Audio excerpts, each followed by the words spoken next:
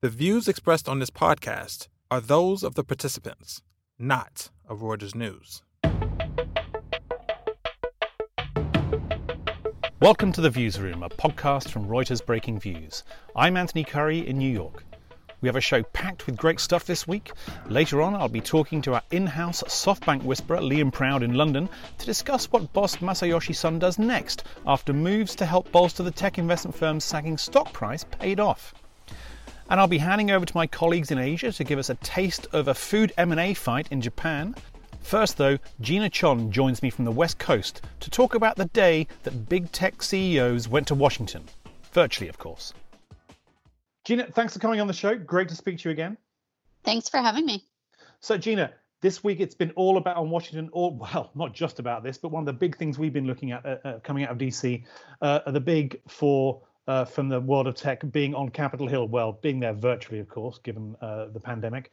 So it was Jeff Bezos of Amazon's first time appearing before Congress, but also he was joined by his peers from Apple, Facebook, and Alphabet's Google unit, although, of course, the CEO of Google is also the CEO of Alphabet.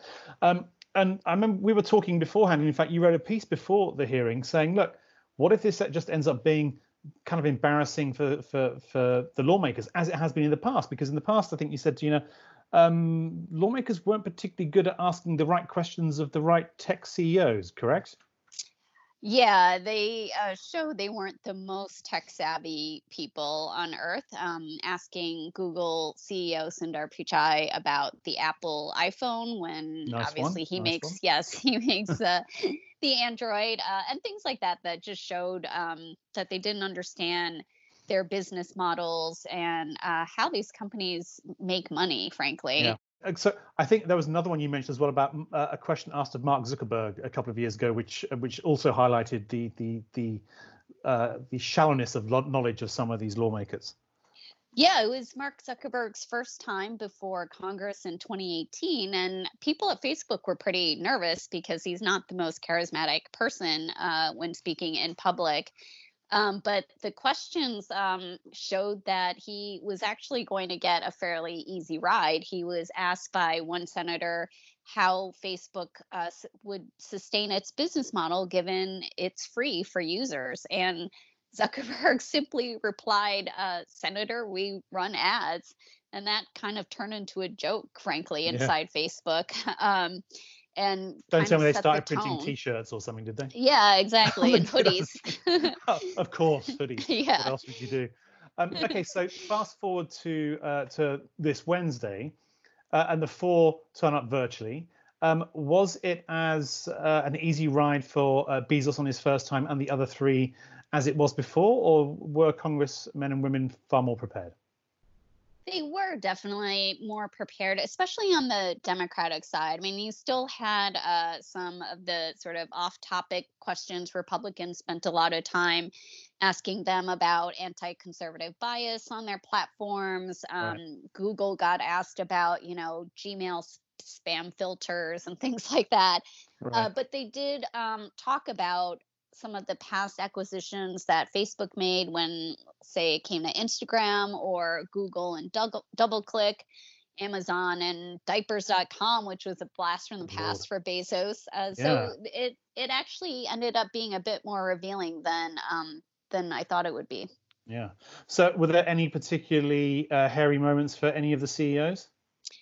I mean, Zuckerberg got one of the more early pointed questions about the Instagram purchase back in 2012, where it seemed like the committee got some emails that Zuckerberg had written around that time and just before the acquisition, talking about how Instagram can hurt us, and buying these startups that are competitors are about buying time for Facebook, and that Instagram was worried that if they said no to Facebook, that the social network would go into, quote, like destroy mode. And Right. all this is in emails and documents.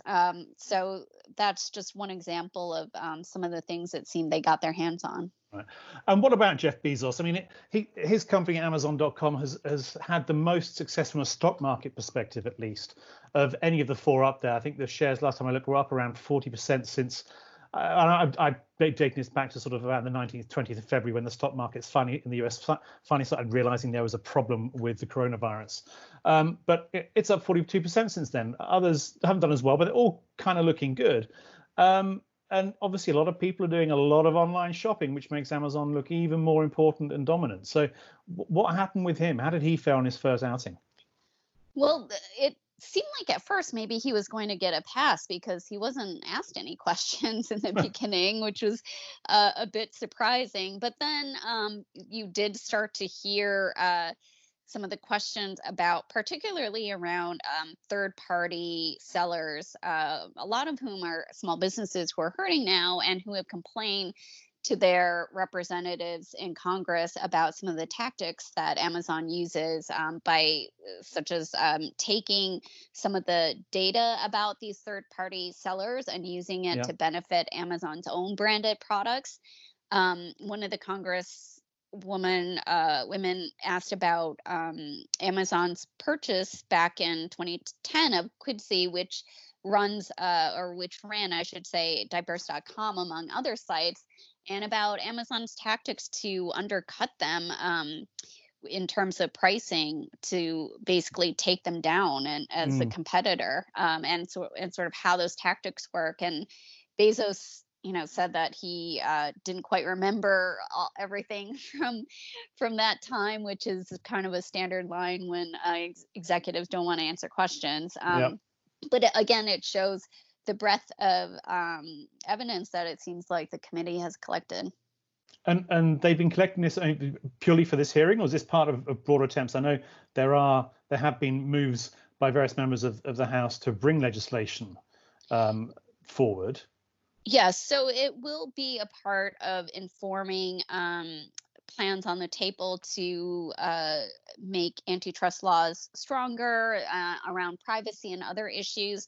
But the committee itself has been having its own investigation for about a year now, and plans to issue a report possibly by the end of this summer. And it could also be used by U.S. regulators who are looking at each of these four companies, including past acquisitions, such as Facebook's purchase of Instagram, to see if there were problems that should have been spotted then and since then in terms of squashing competition and sort of reducing access to the market, and could result in lawsuits for these companies, demands for restrictions on their behavior, much like Microsoft had faced in the 90s with the Justice Department. Yeah, I mean, it is incredible. I'm just looking at a list now of the biggest acquirers in the technology world by number of deals, at least over the past 5 years. This comes courtesy of Stifel, the investment bank. And, Apple and Facebook are up there as two of the top 10 serial acquirers over the past 5 years, and are still there this year doing not as many deals, but 4 deals from Apple and 5 from Facebook this year. I mean, it's not as if they're stopping. So the dominance or the desire for dominance still seems to be going. Although I believe that Tim Cook of Apple tried to ward off the whole dominant player line on Wednesday. Yeah, he kept saying, in certain categories where they compete, there are numerous other players, and a lot of them tried to use that line. I mean, Amazon cited Walmart, and Mark Zuckerberg turned to the Chinese competitors to talk about how many other players are in a certain space. So they all try to sort of minimize their role. But then again, the committee presented evidence where internally they're touting their market power and how much they control certain parts of various product categories and services. So it was hard for them to, genuinely talk about how they're just, one in a sea of competitors when they were presented with that kind of evidence. Yeah, you just look at Apple and Amazon, and they're both worth more than $1 trillion now, making them among the sort of top.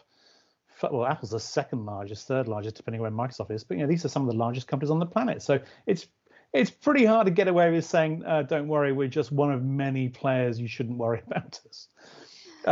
So, Gina, last question before I let you go.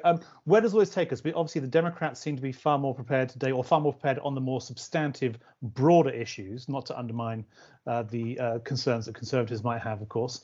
But we've got an election this year. Where do you see this all going in the next few months and more importantly, next year? Well, that's the big question. The Justice Department is trying to resolve its case against Google, possibly by the end of the summer. So that one seems the farthest along, where you could see action before the November presidential election. The others might take a bit more time. And if there is a change in leadership in the White House, then that sort of upends a lot of things. I mean, the investigations will continue, but they'll take their direction from the top, and if that changes in the White House from Donald Trump to Joe Biden, then you could see different focus. Perhaps it will move more towards Facebook, where Biden has been much more tougher on that social network than some of the others. So you could see some changes there, but I'd say if there was any sort of immediate move, it may be Google in the sites in the short term. Great. Well, Gina, thanks as always for coming on. Always great to get your take on things. We'll speak to you again soon. Thanks for having me. Thanks, guys. I'm Pete Sweeney. I'm here in Hong Kong, and I'm chatting with our columnist Sharon Lamb about Japan, free food, hostile takeovers. Sharon, before we get into the meat of the story, or the sushi of the story that you wrote, yuck, yuck, I've just got the first question is, what are yutai, and how can I get my hands on them? Yutai are very unique kind of Japanese phenomenon. They're more or less free perks that companies in Japan give to their shareholders as a form of thank you or gratitude for holding their stocks. So, for instance, and they're usually related to the business itself. So, for instance, like half price plane tickets, melon, free Disneyland passes, and sometimes, in this case, I guess, free dining coupons that companies give as an incentive for their shareholders to hold their shares. And there's obviously a minimum share requirement as well, but these are these kind of free gifts given out. Right. Okay. And so now we have a rather unusual phenomenon in Japan, namely a hostile takeover bid, which doesn't happen that often, I believe. A restaurant chain, Utoya, is trying to fight off a bid from a rival Colawide, and Yutai are playing a role in that. Can you lay out what the condition is of this conflict? Yeah, sure. So, as you mentioned, Utoya is a restaurant chain in Japan, and they're quite well known for serving what they call kind of mom food or Japanese comfort food. Fundamentally, their top shareholder, Colawide, which runs a centralized kitchen network, so it has a lot of izakaya, sushi, and steak brands, want to kind of take over this company through a tender offer. And so at the heart of this is this clash between Utoya's founder's vision, which is to preserve kind of the ethos of the company and serve this traditional Japanese food, and Colawide, which is aiming to, I guess, make this into more, for it to fit more of its centralized network. And they claim that they can kind of cut costs and extract synergies from this, but Colawide has been more of a cafeteria style industrial food operation. Yeah. And they've been really aggressive towards Utoya in the past. They've tried to install directors at first, which was initially rejected, and so now they're approaching this with an unsolicited bid with 3,081 yen per share, which would then, if it goes through, boost Colawide's stake to just over 51% from current 19%. That's a pretty decent premium, right? I think you wrote like 46% or something, like a pretty big markup. Yes. Is there any reason why Utoya shareholders might not take that in the current environment when restaurants aren't doing so well? Right. Yeah. So as you mentioned, 46% premium to the undisturbed prices, it's pretty high. And it's actually, I think, the highest. The last time Utoya had seen a share price that high was back in 2002.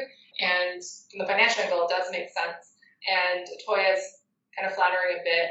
It recently recorded its first net loss since going public. So there are a lot of reasons why, this does appear attractive, but there are also reasons, as you point out, that it might not be. One of them being that Colawide is a highly leveraged company. Its net debt to I think, nearly 4 times, and it also doesn't have a really great track record in previous acquisitions when it's tried to take on other subsidiaries like Kappa Create, which is another sushi chain, for instance. Right, and presumably if the quality of the Otoya food goes down, the attractiveness of the coupons that shareholders get would also be similarly discounted. But I mean, you've noted that most of these shareholders have been loyal so far. And apparently they, it's like 60% of the investor base, I believe, is retail mom and pop investors who like the food, I guess. They've stood with Otoya so far. Do you think they'll stick around? They choose the gyutai over the cash? Yeah, so I think the company Otoya is hoping that their retail investors, which a lot of mom and pop investors are, will remain really loyal to the dining coupons. And the risk is that they end up taking the cash instead, and then buying more exposure to the company through Kolawai, which also does have kind of a very attractive program. So it's kind of a test of, I guess, shareholder loyalty or desire to remain loyal to this company, despite the obvious attraction of the deal as well. Well, it's quite interesting. I mean, there's one not particularly compelling theory of investing that, people should invest in these products they use. And that certainly seems to be the case to a certain extent, that people just like the way Otoya tastes. They don't want Kolawai to take it over and run everything out of centralized kitchens. But on the other hand, with that kind of markup, they can just take the money and go eat someplace else, right? Yeah, that's right. Well, we'll see how it pans out. I know you're watching this deal closely. So anyways, thanks for talking to me, Sharon. Thanks, Pete. All right, thanks guys for that. Now let's move on to our final segment, and we've got Breakingview's very own SoftBank Group whisperer with us, Liam Proud from London. Liam, welcome back to the show. Hi, Anthony. Pleasure to be here. How's lockdown London treating you? It's good, uncharacteristically sunny, so enjoying that while it lasts.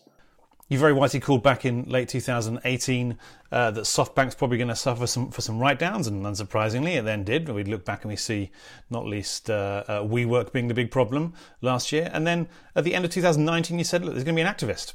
And along came Elliott Management.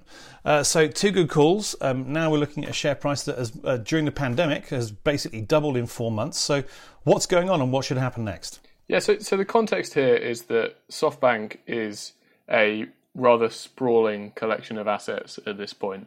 You have Alibaba, the Chinese e-commerce group, which is about 60% of the group. Then the Vision Fund, which is where has all these little tech bets. And then you have Arm, a chip maker, and a bunch of other things. And what he started to do under pressure from Elliott, the activist investor that you referenced earlier, was actually sell off some of those holdings and use the proceeds to buy back shares and retire some debt. And it was extremely successful. The share price basically doubled since he announced the plan in March, and it seems to keep on going up. So that's all good news, and sort of a basic activist strategy to get money returned, and actually in this case also debt reduced. So it's done well for Elliott so far, but your point is that there's still a long way that this can go. That Masayoshi Son, who runs SoftBank, can still do a lot more to increase it, and that's based on what? So the stock price has doubled. Where does that leave it now? So, I mean, it's kind of interesting. I think if I were Masayoshi Son, who is, he is SoftBank to all intents and purposes. He founded the group and is the biggest shareholder. If I were him, I'd feel a bit ambivalent about what's happened in the past few months. On the one hand, I've got a lot richer because the share price has gone up so much, and my strategy of sort of, simplifying the group seems to be working.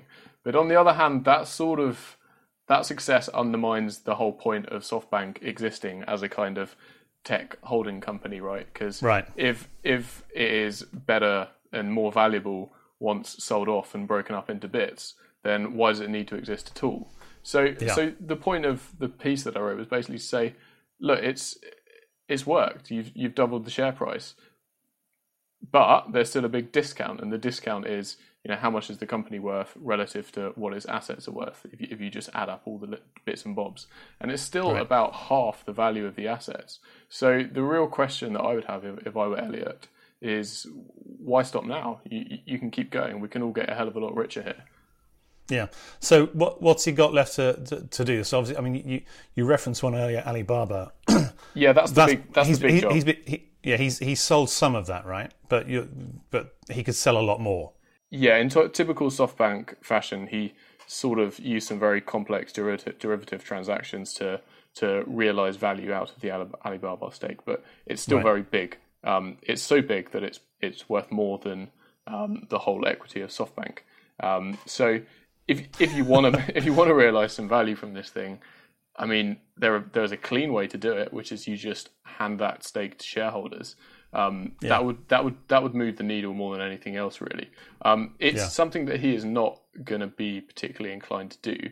He is so proud of that bet. He talks about it all the time. He had this famous meeting with Jack Ma about 25 years ago. That's the founder of Alibaba, where he signed an investment and said, we didn't even talk about business strategy or revenues. I just trusted the guy, and I knew others would trust him.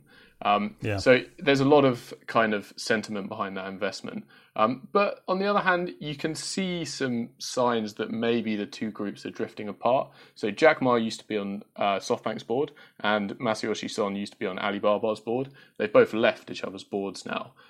So, I mean, maybe I'm reading a little bit too much into that, but, add that together with what's happened to the share price when he has sold down a little bit. I mean, I'd be thinking about it if I were him. Yeah. I mean, there are other things he can sell, of course, but it's nowhere near as big. I mean, you mentioned another company that really could be easily offloaded. Yeah, I mean, so there's ARM, which is a big chip maker. It's the British kind of Cambridge-based company, and he does seem to be looking at ways to monetize that. There was talk of maybe a sale to Nvidia, although that's going to have all kinds of antitrust problems. He could IPO it. There's various other potential M&A partners there. And then there's also the second biggest asset he has, which is a kind of old-fashioned telecom wireless operator, also called SoftBank in Japan. Yeah. There's no particular reason for him to hold that. He used to hold a big stake of Sprint, which subsequently became T-Mobile, and he's now offloading that. So clearly, kind of old-fashioned telecoms is not a strategic priority for him. So I wouldn't be surprised if he sells that down a bit more. Yeah, I mean, it really does call into question that the whole point of SoftBank Group. Okay, you still got the Vision funds in there as well, but I mean, it's very reminiscent of Yahoo, isn't it? Which ended up with, basically just its own value being dwarfed by or being determined, and in fact, its entire future being determined by its stake in other companies. Yeah, it's very interesting. Basically, just after several different CEOs decided to bite the bullet and sell.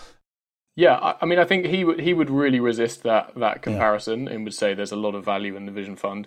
But the point is, investors disagree, because if there was a lot of value in the Vision Fund, it would be worth more than zero, which is the value investors are attaching to it at the moment. All right, so final question for you then, Liam. Let's put your predicting hat back on. You got this right twice in a row for our annual predictions books at the end of the past 2 years.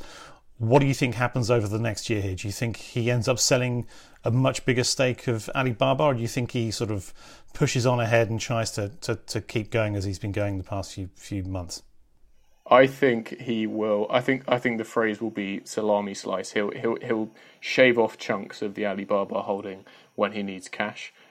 It's still enormous. He can do that for a very long time. And then I think he'll be very opportunistic with ARM. If a good opportunity comes up for an IPO, tech valuations are very high right now. I can see him just pressing the button on that. He seems to be getting ready for that. And Elliot's sitting on at least a doubling gain here. So do you see Elliott management putting any more pressure on if that's all he continues to do? It's been a fairly friendly bet for them so far. They basically put out a series of kind of demands, which was basically what Son ended up doing in terms of selling down and buying back shares. So they have to make a decision now. Do they kind of cash out with a very handsome gain, or do they say actually there's still a lot of value here? And we're not afraid to turn this into a big fight. So we're going to push you to do something big with Alibaba. I would guess they just cash in because SoftBank's Son's stake is so big in SoftBank that he'd be very hard to beat at a shareholder vote if they wanted to oppose him. Yeah. All right, Liam, thanks very much for that. We'll come back to you maybe sooner than a year, but certainly within a year we'll come back and see if your latest predictions on SoftBank come true. Thanks very much for coming on the show. Cheers, Anthony. Bye. That's our show for this week. Thanks to Liam, Gina, Sharon and Peter for sharing their wisdom. And I doff my hat to our excellent producer, Freddie Joyner.